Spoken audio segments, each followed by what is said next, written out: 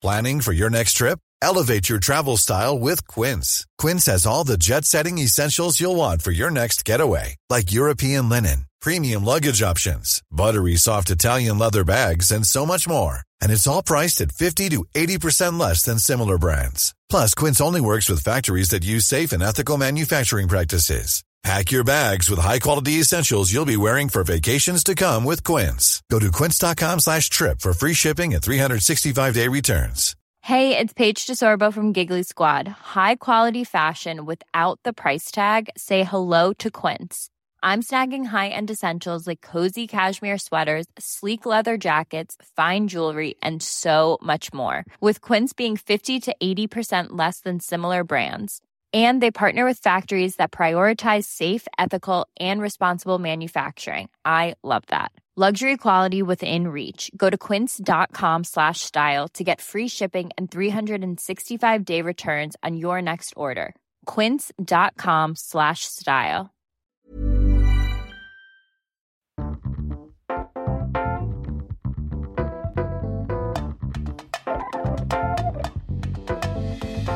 Hello and welcome back to Sofa Cinema Club. Shit.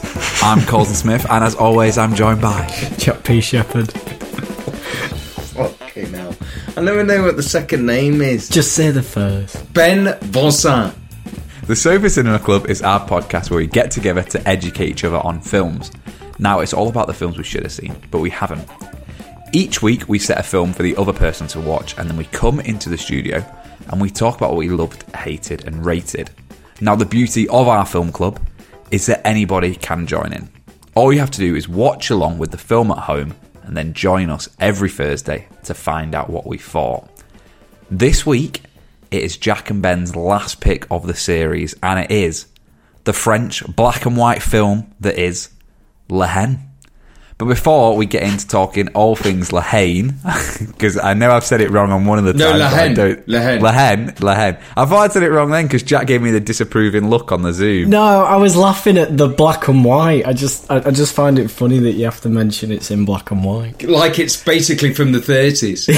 Yeah. The black and white silent movie made in 1995, La Haine. When actually it's almost the same age as me, but I make it out like it's really old. But before we get into talking all things that black and white silent movie, La Haine, as always, how's your week been? Got to start with you, Jack. You've had a big weekend, haven't you? It wasn't really big. I mean, only because we were messaging a little bit at the weekend. I had the kids at the weekend. You try and organise some sort of activity. Fun dad. Yeah. My sister had organised Trampoline World.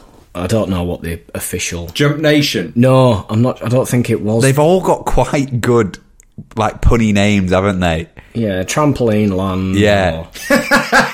Bouncerama. Yeah. They've all got great names. They're all very clever. Skippity-doo. The House of Bounce. House of Bounce? That's good. It's good. Let's open one. Sofa Cinema Club, do the House of Bounce. So, yeah, we went in there and, oh my God. You know, like, you don't wear masks anymore, do you? Like, when you go in place, you wish you had. Yeah. But not just for the fear of getting recognised. More so, it was the stench of just vomit. It absolutely hit me like a wall in the face. So when are the kids puking because they've gone on, they've bounced, they've eaten some chips? I mean, it was all carpet, like, area and, like, reception. Can you imagine the old Henry Hoovers being on that, trying to get it all off, and it just stank, and, oh, it was awful. Anyway, so adults go to, like, the cafe bit to sit down. The viewing platform. The viewing platform, that's it. So we're on there. Kids run riot, go run about. So hold on. It's loads of trampolines. Yeah. In a room. Yeah. Just going trampoline. Is there people making sure they don't die? Yeah, there's like workers and that, and, you know, people like milling about and making sure. Don't go, you know, there's sort of height restrictions for certain trampolines and stuff like that. They have to wear socks as well, don't they? You know a lot about this, Colson. In fact, I'll interrupt Jack because I wasn't going to do this, but I'm going to end up throwing someone under the bus here. The fourth member of Sofa Cinema Club, the post lady, head of admin, Jane Smith, my mother. Oh, yeah. goes to a keep fit class on the trampolines. So there's one at Escape called Gravity, and they do like a keep fit class on the trampolines, Ben. And apparently it's carnage because like new people come and they're like trying to get used to the bouncing, and it can be quite dangerous if you don't like pace yourself. But yeah, mum loves it. You're on your trampoline. But they're small ones, aren't they? No, this is on the thing, Ben. Oh, the massive trampoline. It's loads of big ones put together, isn't it, Jack? No, but your one your mum's doing is small trampolines. That's how they do the things, isn't it? No, it's on the thing. From it's what on I like have- Jump Nation. What? There's like fucking 50. Yeah, it's like 30 of them all jumping away. It's not like on individual trampolines. So if your timing's wrong, one of you's in the ceiling. Yeah, definitely. Somersault, star jump. Yeah. Fucking hell. So imagine, Ben, we see it in our gym. It surrounds the pool, so we always see them doing water aerobics, don't we? Yeah, the girl who does it is mint. But it looks like a right laugh, doesn't it? Yeah, It looks great. brilliant. So imagine that on a trampoline. I quite fancy it. Does your mum like it? Yeah, but then she, a few years ago, she fell over it in the ice and broke her wrist, and that she hasn't gone back Hold since. on. I don't find that funny at all. She broke her wrist. What, on the trampoline? No, she slipped on the ice and broke Well, hold her on. wrist. Why have we got ice in here now? We've got our fucking trampolines onto ice. Does she do ice aerobics? No. I don't think that's going to catch on. 5, 6, 7, 8 glide. That, do you know what? That could be the next one. That could be the next one. Let's jump all the way back, shall we, to Jack on a trampoline in a land of puke. So I'm upstairs in the cafe area. And someone trampolines upstairs. You see one of your kids at the balcony. Dad, I can't stop. But so you can see kids jumping, but you know, like what Coulson said, how it's just a free-for-all. It's just like a Royal Rumble. Everyone's just jumping on this like one trampoline or whatever. But you know, if you jump and one kid's heavier than the other, if you jump in his jump, you ping off. So I'm seeing all these kids like ping off. And then my kids were coming upstairs and they're going, I need a drink, I'm thirsty. So I go, right, okay. I go down to the drinks bar and it's slushes. So it's just like, they've got 20 slush machines. Tango Ice Blasts. And all the kids are going mental because they've got the cup and what they're doing is they're just filling up their cup with every single flavour in one. Do you know what I mean? So it's just a mush. And the whole of the slush machine just stank as sick. The sick isn't distracting me here. There was 20 slush flavours. Yes, that you could choose from. So you've got raspberry, you've got mint, you've got cola, you've got everything. And you hold on. Do you buy? Is it unlimited? You buy a cup and you go mad. Free refills? Yeah, you go mad. Colson's literally there. You stop the podcast. So, but you sent me a picture, which was quite clearly only raspberry and blueberry. Yeah, because I'm a sane individual. I'm not going to lose my mind. I'm not going to go for the rainbow of slushy. That's why people are puking up. Yeah. Vanilla and pineapple. Mint. They've got all those sort of flavours, everything. Marshmallow, chocolate, and it's ridiculous. Maybe the old Sofa Cinema Club Christmas do. I mean, I've got a few locations in mind, but might have to have a look. I can't be doing that. With my track record and stomach, I can't be doing that. I'd do one of those total wipeouts. They'd be funny. Oh, what's that? Well, you know, total wipeout like Yeah. a TV game show. Big red balls, Ben. Yeah. Big red balls. Big red balls, I know that. I love it. Do you do big red balls? I'd love to, I'm just saying I'd love to Oh, go we on should one do of them. it. We should. Christmas do. Everyone who listens can come down.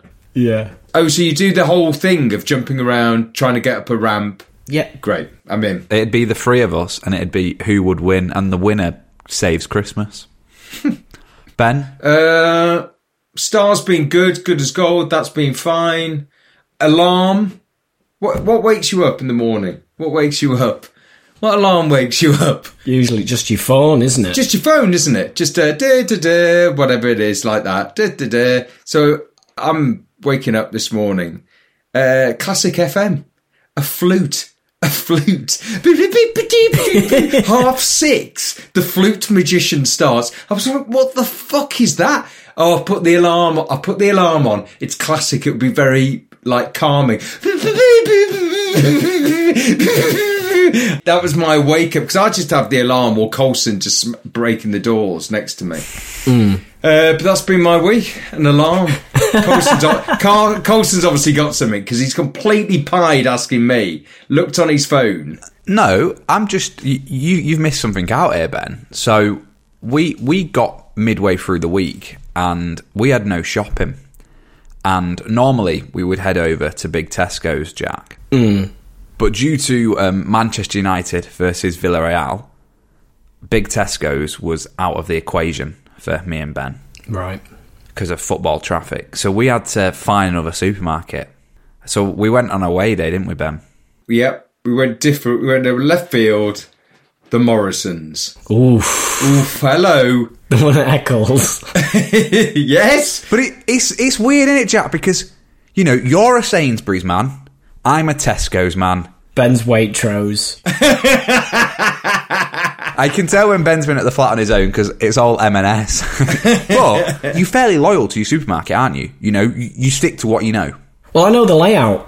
Yeah, I know the blueprints. So I walk in. I know where bread is. I've got everything. I know where the condiments are. I know everything. I know what confectionery. I know what that means. Do you know what I mean? So I know what I'm doing. You're not going to choose to go somewhere else other than Regent Road Sainsbury's, are you? No, because I've got to learn the supermarket. Morrison's. It's a market under one roof. Yeah. And so it was a big away day. It was a bit of it was like a risk, wasn't it, Ben, of us going into the unknown. What's for you? Because you're thinking, I bet they don't have the fucking things I like to eat here. That's what's in your head.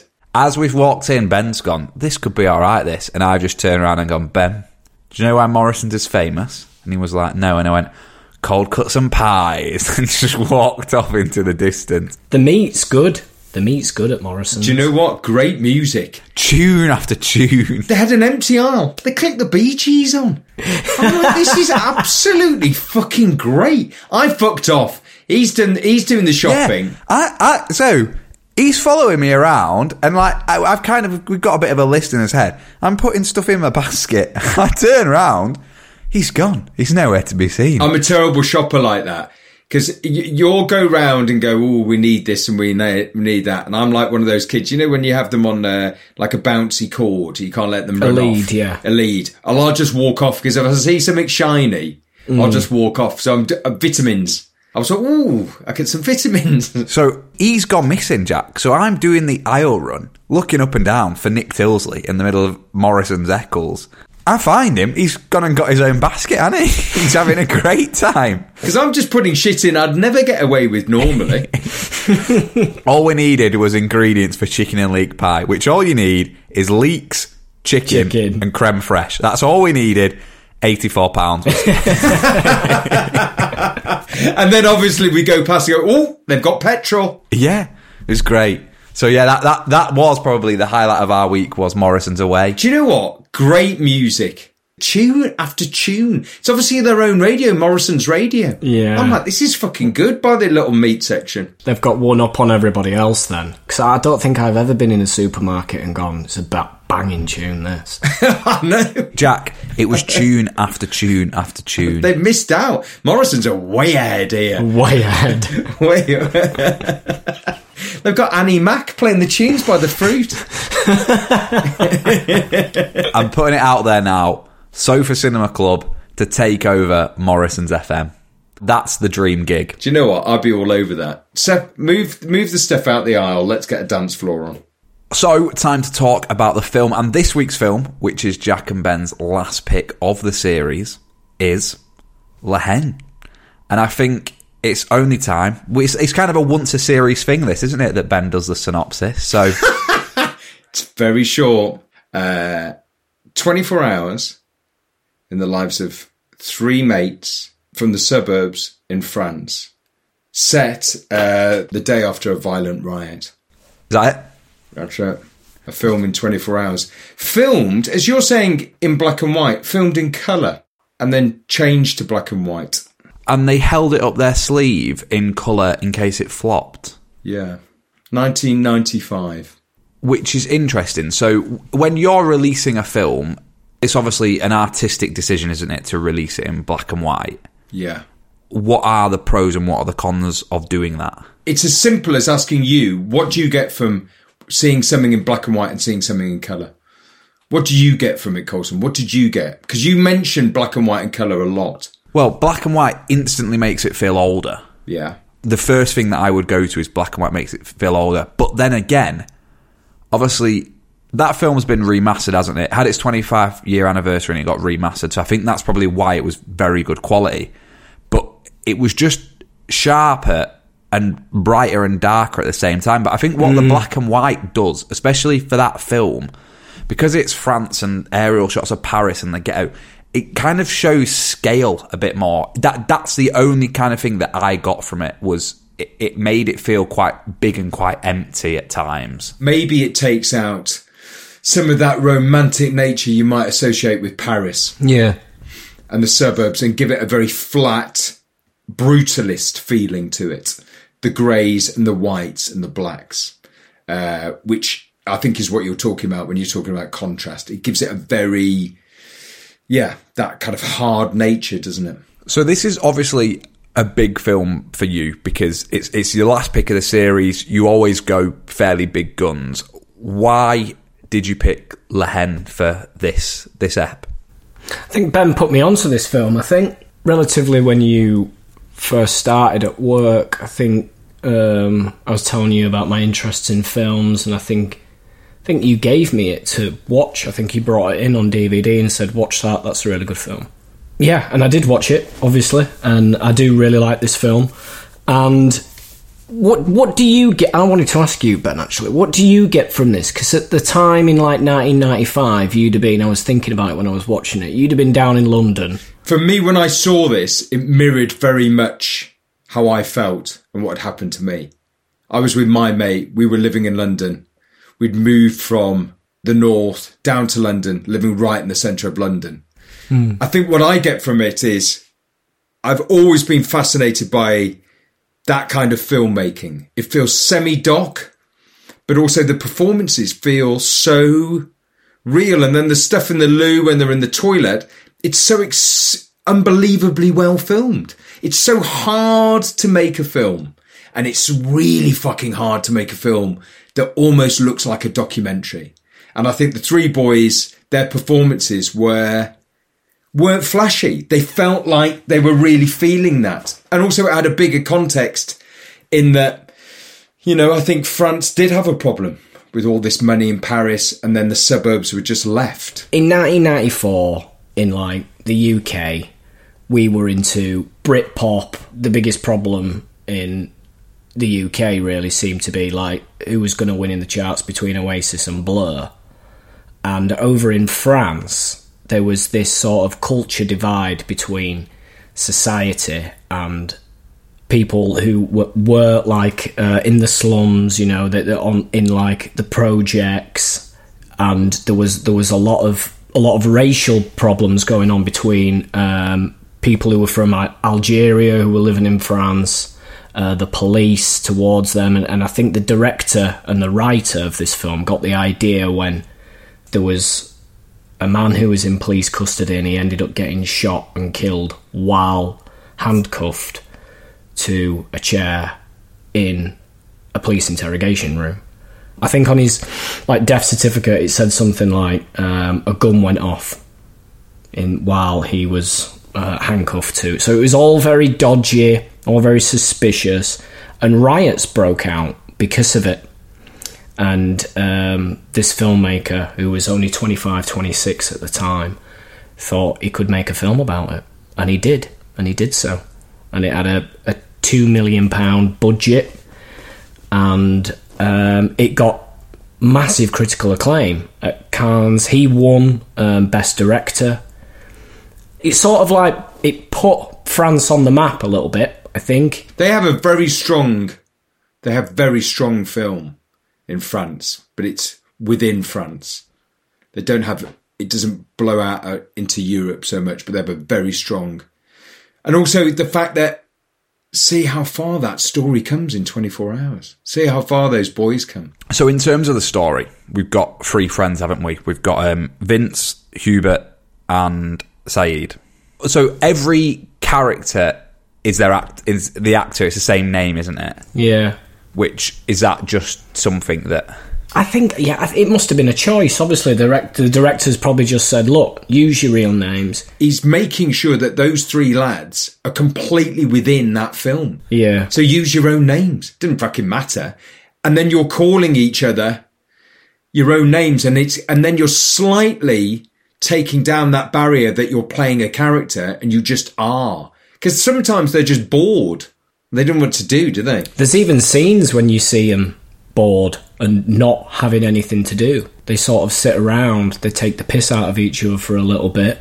I think there's one scene where Saeed's throwing stones at Hubert. Yeah, at that kid who's telling that shit story. He's telling that shit story. Shit story, he keeps on it. He just slow track in, shit story, shit punchline.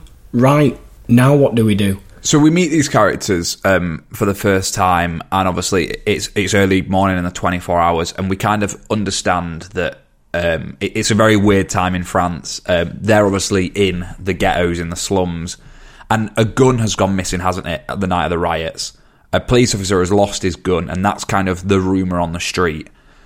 And we kind of, after meeting the characters and learning more about them and their friendship, we find Hubert in a gym, don't we? Is like a boxing gym, which is obviously his own gym.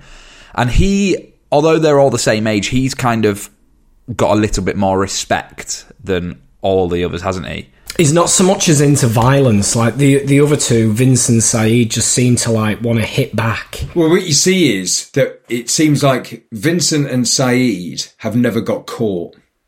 He mentions never going to prison. And it seems that Hubert has definitely had some experience of getting caught and it going wrong.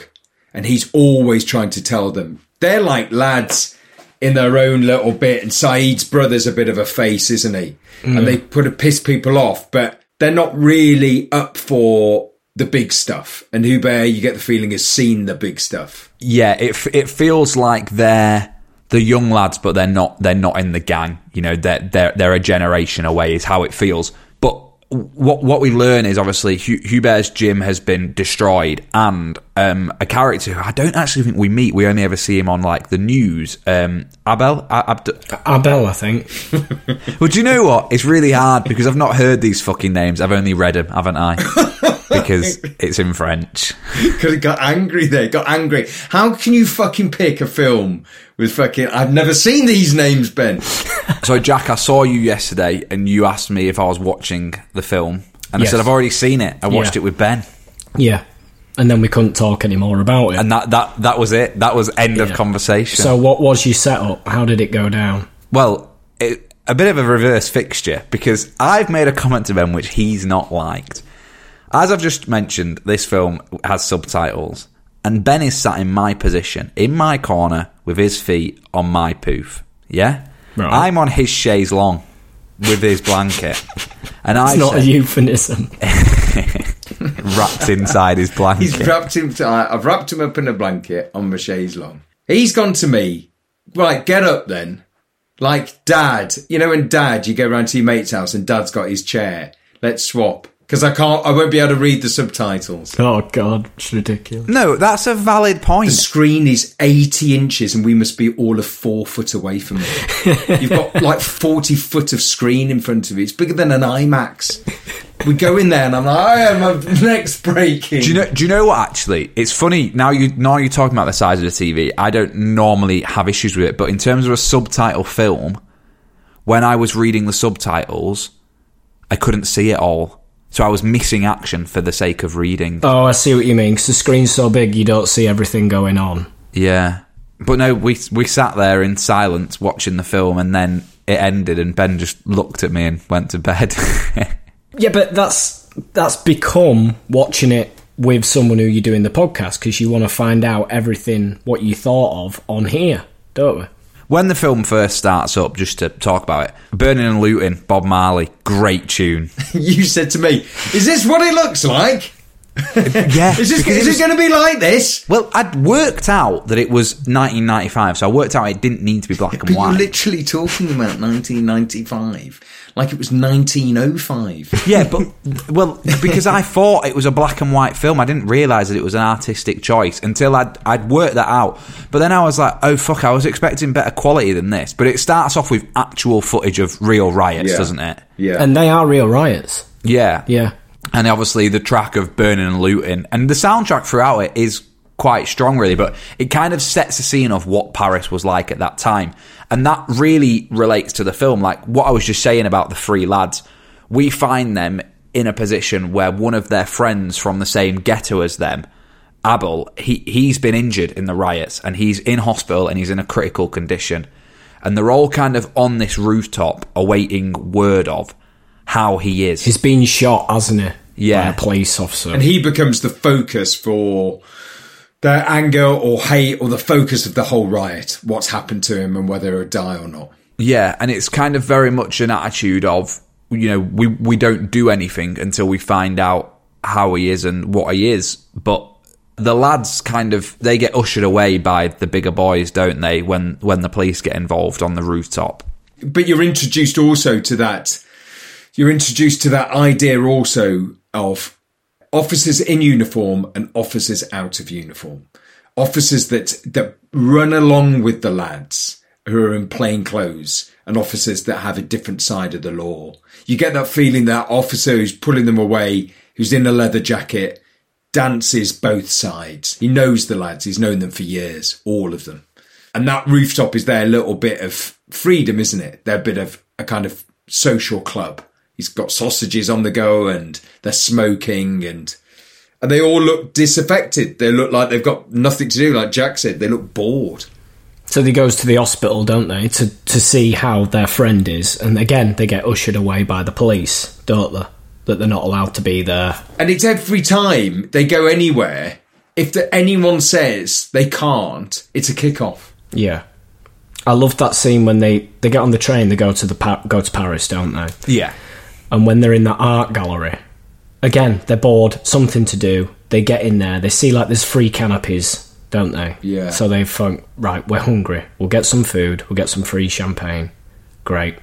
They're in there and they see the girls, don't they? And Saeed wants to talk to them and maybe try and chat them up. Yeah. But they don't know how. They don't know how to communicate. Only Hubert knows how, doesn't he? Yeah. He's got the experience in life. So they send him over, and this is when you sort of see how childlike they are. How Saeed is. It's the classic thing of sending your mate over in a playground to go talk to the girl to say you fancy her. Yeah. So they do, and then the girls, fair enough, say, well, yeah, come over. We'll talk to you. And as soon as they do come over, it's almost like they don't know what to say. So they almost just sort of like jump 10 sentences and talk about going and like having sex. Give me it's your like, number. Yeah, give me it, yeah. It's like that's not how it works. It's that feeling of they all feel completely disenfranchised from the place they're in. Mm. They don't get it. They don't get the city. They don't get the art gallery. They don't get the people in it. And the vice versa. So they're completely worlds apart. They shouldn't be in that world. Neither of those worlds should meet, is what I kind of got the feeling from it. When we're in Paris, we learn that Vince has picked up the gun that has been lost by a police officer. And the other two lads, they're not entirely comfortable with the situation, are they? But they kind of go with it. And Vince states very early on from picking the film up, he's like, well, I'm going to keep it for protection. And, you know, if something does happen to Abel, if he does die. And they get that feeling, doesn't he? Saeed gets that feeling that it changes Vincent a bit. It makes him provoke things more. He's looking for a reaction because he's got the gun. Because he says, have you got that gun? And he goes, yeah. And he goes, I knew you'd have that gun. I knew it. I could just tell. And Vincent wants to feel like he's the man, doesn't he? He's stepped up, and then they're going to Paris to get this drug. They're getting a drug debt, aren't they? They're collecting that drug debt. 100, well, it can't be dollars. I mean, it says dollars, but I think the subtitles are 100 francs or something. It must be francs. Yeah. It must have been francs back then. Yeah, and they go and see that drug dealer to go and pick it up. And that's the other thing. Each time they go, even when they're ringing the bells for the drug dealer, they don't know where he lives, so they ring them all. Yeah. In Paris, we've got a really good scene that Ben touched on earlier, which for me was the best scene in the film, which is the scene in the toilet in the bathroom. The toilet, yeah. It's either like a toilet in a train station or a public toilet, isn't it? And it's a really clever shot that has the three of them really close together in the shot, but really far away from each other in the schemes of things, doesn't it? With the mirror and the toilet and the cubicle. Yeah. And they're kind of having quite a heavy conversation, quite a private conversation. And it really shows a different side to the film, because it then is instantly followed up by like some dry wit and almost humour of this guy in the toilet who has overheard everything and kind of goes on about this conversation about, is it being married, is he talking about? No. He's going to a labour camp. Yeah. So he's been in a camp, hasn't he? And he's had to work.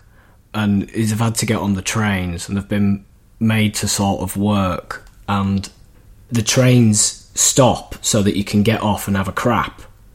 And one guy jumped off to go and have a crap. And the train starts to set off. Well, he takes the piss out of him. Yeah. The guy comes out the loo, goes, "Oh, my mate was always shy, and I used to take the piss out of him." So then he wouldn't take a shit. Yeah. He went and took a shit behind a bush because he was embarrassed. And then we got back on the train, and the train left. And the boys go, "Well, what happened?" And he goes, "Well, he died. He froze to death." That brutality. What he'd seen, that man had seen, that old man had seen. And then it's kind of left like that, but beautifully. And the man who's telling the story is sort of full of life, isn't he? Prior to him coming out the cubicle, though, they're talking about how their life is so bad. Yeah. And how they haven't got anything. And how they're worse off people in the world. And this man comes out and tells this story, and there's always someone else who's got it worse than you. Yeah. And he sort of says this story. Oh no, he died. He froze to death. That's it. That's the end of his life. And they're still confused as to why did he even tell us this? Yeah. And he told you this because of what you're talking about. And you don't even see that there's always someone else worse off than you. And it's about one of the only times where all three of them, they're sort of stopped. They don't get it. They're all stopped, confused, thinking, yeah, but there must be a joke or a gag. And you're right. He's just left them with, maybe it's not that bad. They kind of split up, don't they, the boys? So Vince finds himself going with the older lads, and it's almost like he's getting a go at being with the older gang, isn't it? To see if he's strong enough, to see if he fits in. And they end up going on two separate nights round Paris.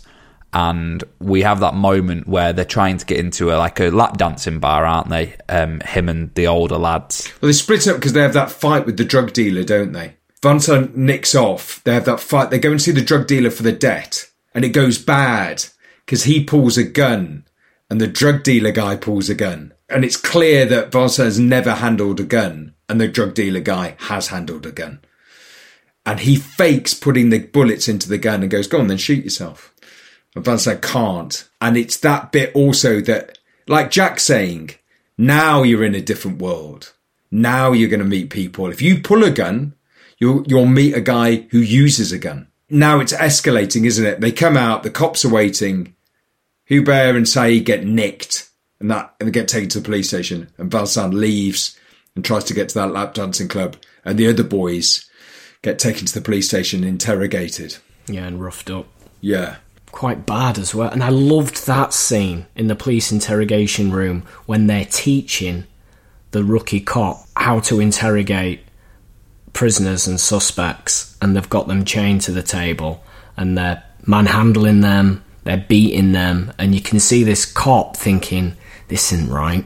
But what a beautiful piece of filmmaking. He's got them in the background of a longer shot and he's right on that cop's face looking at it going, this just is not right and I'm in a bad position because these two are above me, they're meant to be teaching me, and this isn't right. You're beating these kids up.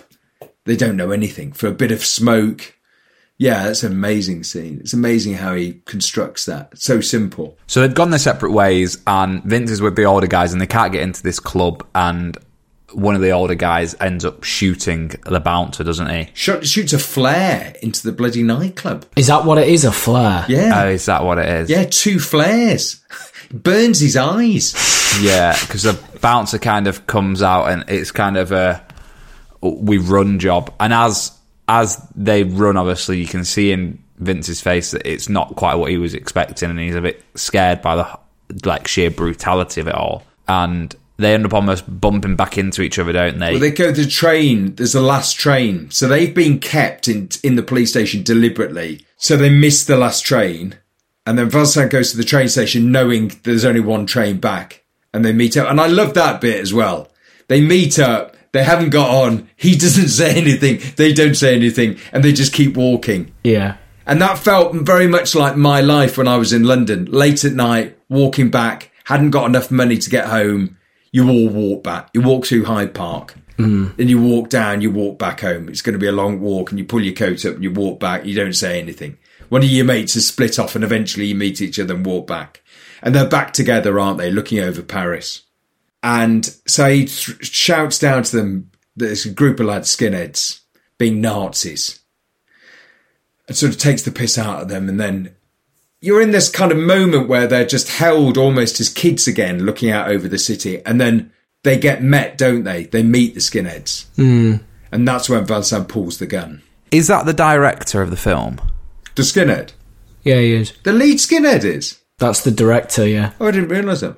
But that's quite a violent interaction, isn't it? They start beating them up because they think they've got an advantage of them. And then, he pulls a gun out and it's quite obvious that changes everything. And then they kind of take the lead skinhead and have a bit of one-on-one time and basically say, don't you ever treat us like shit again, we don't deserve it. But there's a point that Hubert makes him, if you want to do it now.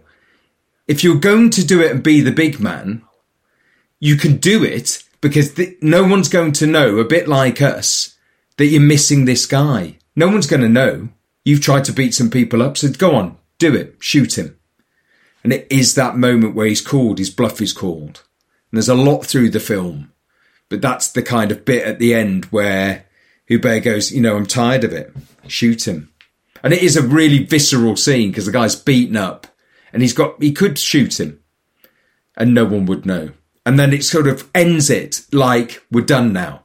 You've said your bit, get rid of the gun. You're never going to use a gun. You're not kind of in the Wild West. So he gives it Hubert, doesn't he? Yeah, at the end when they get back. Yeah. Yeah, they get back into the ghetto and it is that bit of the kind of power struggle has ended, and I guess in this 24 hours Vince has realised he's not the man that he wants to be yet, and he kind of gives Hubert the gun and it's like they go their separate ways to sleep and they're going to be back and they're going to do it all over again the next day. That's kind of the feeling that you get. But also that feeling of that within 24 hours they've grown up. Something's happened in that 24 hours. Well, their friend's died and he hasn't killed a police officer, so he hasn't done it, so that's it. You're not going to do it if you haven't done it now. Yeah. Saeed and Vince go one way and Hubert goes the other way, and as Saeed and Vince go together, they're stopped, aren't they, again by police, and the police are kind of roughing them about and they're saying it's these two, they were on the rooftop, they need taking in, blah blah blah. And Hubert turns around and notices what's going on and kind of walks over, and one of the police officers pulls a gun out as almost a bit of a joke, doesn't he? Well, it's the same guy who's on the roof. He's sort of taunting him, isn't he? And he's playing with him. He has no intention of using the gun, does he? Well, it's a similar thing. It's a reflection, isn't it? Vincent pulls the gun, can't use the gun. The copper pulls a gun, doesn't use a gun. They're complete parallels of each other. It's kids against kids.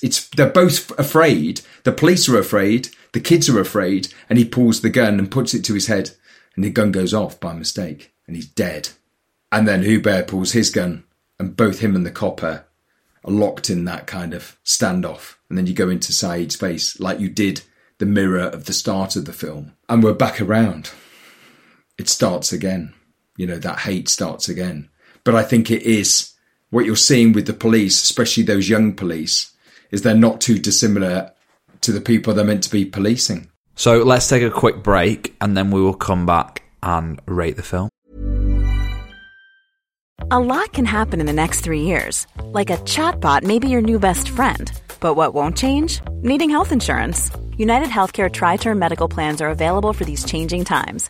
Underwritten by Golden Rule Insurance Company, they offer budget-friendly, flexible coverage for people who are in between jobs or missed open enrollment. The plans last nearly 3 years in some states, with access to a nationwide network of doctors and hospitals. So for whatever tomorrow brings, United Healthcare Tri-Term Medical Plans may be for you. Learn more at uh1.com. Hey, it's Danny Pellegrino from Everything Iconic. Ready to upgrade your style game without blowing your budget? Check out Quince. They've got all the good stuff, shirts and polos, activewear, and fine leather goods, all at 50 to 80% less than other high-end brands. And the best part? They're all about safe, ethical, and responsible manufacturing. Get that luxury vibe without the luxury price tag. Hit up quince.com/upgrade for free shipping and 365-day returns on your next order. That's quince.com/upgrade. There's never been a faster or easier way to start your weight loss journey than with PlushCare. PlushCare accepts most insurance plans and gives you online access to board-certified physicians who can prescribe FDA-approved weight loss medications like Wegovy and Zepbound for those who qualify. Take charge of your health and speak with a board-certified physician about a weight loss plan that's right for you. Get started today at plushcare.com/weight loss. That's plushcare.com/weight loss. plushcare.com/weight loss. Ratings time. I'll go first. I think the director's done an amazing job with this film. I imagine not a lot of money. And the shots he's got, not just because it's black and white. I mean, I'm sure that does add some sort of cinematic thing to it, but I don't know, just his shots and his angles. Like that shot, we've not even talked about it, the one that's meant to be through the bathroom mirror, when Vincent Cassel at the beginning and he's redoing the... Robert De Niro, isn't it? He's doing the De Niro, the taxi driver. And I saw it straight away and I went, that's two actors. And my girlfriend who I was watching it with, she went, what do you mean? I went, there's two actors in this scene. I went, that's not Vincent Cassel. So the actor who's got his back to us, he's mimicking and doing exactly the same, in unison, Vincent Cassel's mannerisms. And then as he ducks down to wash his face, he's seeing the mirror Vincent Cassel does, and then as the camera goes over his head, Vincent Cassel then comes up, and your brain believes it's a mirror, and it isn't. It's two actors facing each other. So clever. And yeah, it's just full of shots like that. Like I love the script's almost poetic as well. How they're all talking about, you know, sayings and things like that, and they're talking about like the man falling off the skyscraper. Yeah, and like he stops at every floor. Yeah, the dialogue's just all very. It's great. The dialogue between the kids, the cursing between the kids, the public toilet scene. I love that scene. I love the interrogation scene. Yeah, rating. I'm going to go 8.6 for me. And I think it's a film that doesn't have much plot. But it doesn't need it. It is just 24 hours. It's a day. It's a day. And that's their life. Nothing really happens. They're bored. They're stuck in a rut. They're rats on a wheel. They're all trapped, you see. Yeah. The police are just as trapped within it. That scene at the beginning when you've got the police talking about the riots and how they had hold of them and we were beating them and we were doing this and doing that. And then they pass the boys on the way and they stop talking and then the boys go the other way and the camera follows them and they're talking about the exact same thing, how they had hold of the police and they were beating them. It's like West Side Story. It's like a modern day. Yeah, loved it. 8.6. Really good. Ben? Yeah, for everything Jack said. I think it's a highly accomplished piece of work that can look very, very simple. And I remember when I first saw it in the cinema, seeing it in the cinema is very different as well. When I first saw it in the cinema, I remember being blown away and not really seeing so much life on screen. He gets so much life. He gets so much energy, so much passion on the screen, and the shots are faultless. He takes you sometimes handheld, sometimes fixed, sometimes a shot from behind. He shows you Paris, he shows you where they live, but he doesn't labour it. And then he's showing within these three lads who you think are living this 24 hours, he's showing you the wider picture of France at the same time. I mean, it's massively accomplished, and he's fucking 25. The director was 25. Yeah. He's tied in like all the slogans of graffiti on the wall, which completely mirrors exactly what they're talking about in scenes as well. So when he's picked his locations, it's kind of got hidden messages. Yeah. He gives you moments where you appear that there's nothing going on, but he's saying everything by nothing going on, like the young kid telling the story. The kid just holds on to this story because it's the best story he has, and they're the big boys, and he wants to tell the big boys, and the story's a bit shit. And then... yeah, I mean, I just remember at the end, when it comes to the end, walking out the cinema and thinking, what the fuck have I just seen? I think I've just seen one of the best films, when I was that age, one of the best films of my time. So it has a different resonance to me. Maybe it has a resonance that it felt very much of the time for me. I was in London, me and my mate were running around a bit like that, you know, feeling displaced. We weren't from London. And was this a cinema release in the UK? Yeah, we saw it at the Renoir, I think, St Martin's Lane. So it wasn't like a cinema release like you think of now. But it wasn't hard to find. No. I mean, that was what was different about cinemas then is, so you'd have your multiplexes, but you'd also have... your independents. Yeah, like the Everyman. But then they would be like cheaper, like your Prince Charles would show you stuff. Then you had these other ones, Renoir and whatever, and you could go in the day, and we used to go to the cinema all day, every day, when we were young in London, because that's a couple of quid. You could jump into a French film. We saw loads, and then me and my mate walked out, and I was like, fuck, if I think now how accomplished that is at 25, 20, and the actors, they're just free. They're just fucking free. There's nothing pushed. So I'm struggling to not give it a 10, but it's up there. So I'll go 9.5. Two big scores. For me, like, I think you probably both appreciate that it probably isn't a film designed for me to watch. Like, it's not my film, is it? What? Well, it can be. That's up to you. If it's not your film, it can be. No, I don't mean in terms of story, script, shots. I mean in terms of the fact that it's black and white, it's not the obvious film that is going to jump out to me going, oh my god, he's going to absolutely love this. I completely appreciate the way it was shot, like the sharpness of the pictures, like it looks stunning. Every scene looks stunning. You can tell that they've worked hard on that. Like, there's not one bit that they've just gone, yeah, that'll do. Like, they've worked really hard to get something out of every little bit. Like, even that first scene where Saeed's on the square and he's shouting up and there's people shouting, like, the openness and the aloneness of him down there and him across there, like, it kind of, it shows you a scale really easily. The contra zoom on the rooftops, you see that as well. It does just show you from start to finish that the director and like mainly those three actors have gone, let's not fuck this up. Like, let's get this completely right. Let's work on every single detail that we can to make this an amazing film, which they have done. No one can deny it is a very good film. For me, it's that bit that I couldn't relate to the story. And I don't know why, because some films I can, and sometimes the most unrelatable films I can find myself in relating to. I like to put Coulson into a film, don't I? I fall in love with the story. The point of the film is that there isn't much story. That's the point as well. Do you know what I mean? These have boring lives, and when they're pushed in hard situations, what happens? They sort of revolt and they rebel. And they fight against the system, and they lash out, and then the police fight, and then there's just riots. Well, that's why the name translated is kind of perfect, isn't it? Because it is just about hate, and that's kind of what it does so well of summing up in an hour and a half, is how those lads are living in hate and with hate. It's a cinematic film you have to see.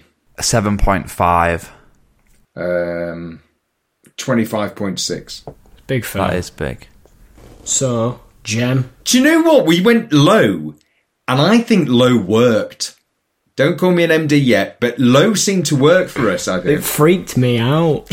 When you listen When to I it listened back. to it back, it freaked me out. Just hidden. We should do it in French. Well, we could if we could speak French. What tune are you going for? Jack's hidden. Hidden Gem of the Week. Hidden gem of the week, Jack. Hidden Gem this week, I've gone back to docs, and it's a documentary that I watched in lockdown, and it blew my mind. I couldn't believe it. I think you've both seen it, and I thought I've not actually mentioned it on the podcast, and I thought I'm going to have to mention it for those people that have got Netflix, but they haven't watched it, and you should have watched it if you've got Netflix. It's called American Murder, The Family Next Door. Awful. Ben, we've watched this together. Not awful bad, awful good. No, it's worth watching, but don't watch it before your tea. No, I mean, you can do. Basically, what happens is family, American suburbs, right? Your Well dogs off- have got something to say as and well the here, dogs haven't are they? going mental. I don't know what's happened down there. Basically, what it's about, it's a suburban American family, relatively well off, fine, perfect family, white picket fence. Perfect life, everything in it. Nothing wrong, good jobs, happy marriage. Yes, perfect, right? And the documentary starts off with, I think it's all sort of filmed, and how they've got their footage, it's from police videotapes, sort of like, you know, they've got those cameras on their uniform, and it's those sort of cameras how they've got the footage. And basically, the man phones the police because he's come home from work and his wife's missing. I don't know if there's a note, I can't quite remember that, but she's missing, and he says it's unlike her to be missing, so he gets the police to come round and sort of like figure out what's happened. That's all I'm going to tell you. Just watch it, because it is. I'm not saying anything because I give it away every time. Yeah, you do. It's worth a watch. It's worth a watch. What's it on? The Netflix? 4-parter? One part. Is it? 90 minutes, done. 90 minutes, done. Wow. And at the end of it, you'll be like, oh my fucking God. You will be straight on Google. Straight on the Google. Are we ready to find out what is the last film of Sofa Cinema Club for Series 4? Yes. So we put it out to the audience last week for you guys at home to suggest what you want us to watch, and you sent in over 300 recommendations. So we had plenty to put into the old random generator. And what got spat out of the random generator made our semi-finals up, which was Midnight Express, which actually, Ben, do you know who it was recommended by? Who? Jane Danson. Jane Danson. There we go. Good taste in films, Jane. So the random generators worked a wonder there. Versus Lock, Stock and Two Smoking Barrels. Semi-final 2. We've got Sideways versus Ferris Bueller's Day Off. The final came out Lock, Stock and Two Smoking Barrels versus Ferris Bueller's Day Off. So one of them is going to be the film. Jeez Louise, you're pulling this out. My God, one of these two films will win. Are you ready? Yeah, Jesus. Yes? Next week, we are watching Ferris Bueller's Day Off. Mint. I think my son loves this film. Yeah. I have seen this. Have you? It was sort of like every kid's best dream you could have. So that's what we're watching next week, and we want you to watch it along with us, and then join us next Thursday for the last time in Series 4 to find out what we loved, hated, and rated about the film. We will see you on Monday for the last ET episode, and then back here on Thursday for the last episode of Series 4. Good night, God. Planning for your next trip? Elevate your travel style with Quince. Quince has all the jet-setting essentials you'll want for your next getaway, like European linen, premium luggage options, buttery soft Italian leather bags, and so much more. And it's all priced at 50 to 80% less than similar brands. Plus, Quince only works with factories that use safe and ethical manufacturing practices. Pack your bags with high-quality essentials you'll be wearing for vacations to come with Quince. Go to quince.com/trip for free shipping and 365-day returns. Even when we're on a budget, we still deserve nice things. Quince is a place to scoop up stunning high-end goods for 50 to 80% less than similar brands. They have buttery soft cashmere sweaters starting at $50, luxurious Italian leather bags, and so much more. Plus, Quince only works with factories that use safe, ethical, and responsible manufacturing. Get the high-end goods you'll love without the high price tag with Quince. Go to quince.com/style for free shipping and 365-day returns. Bless. TTFN. Bye-bye.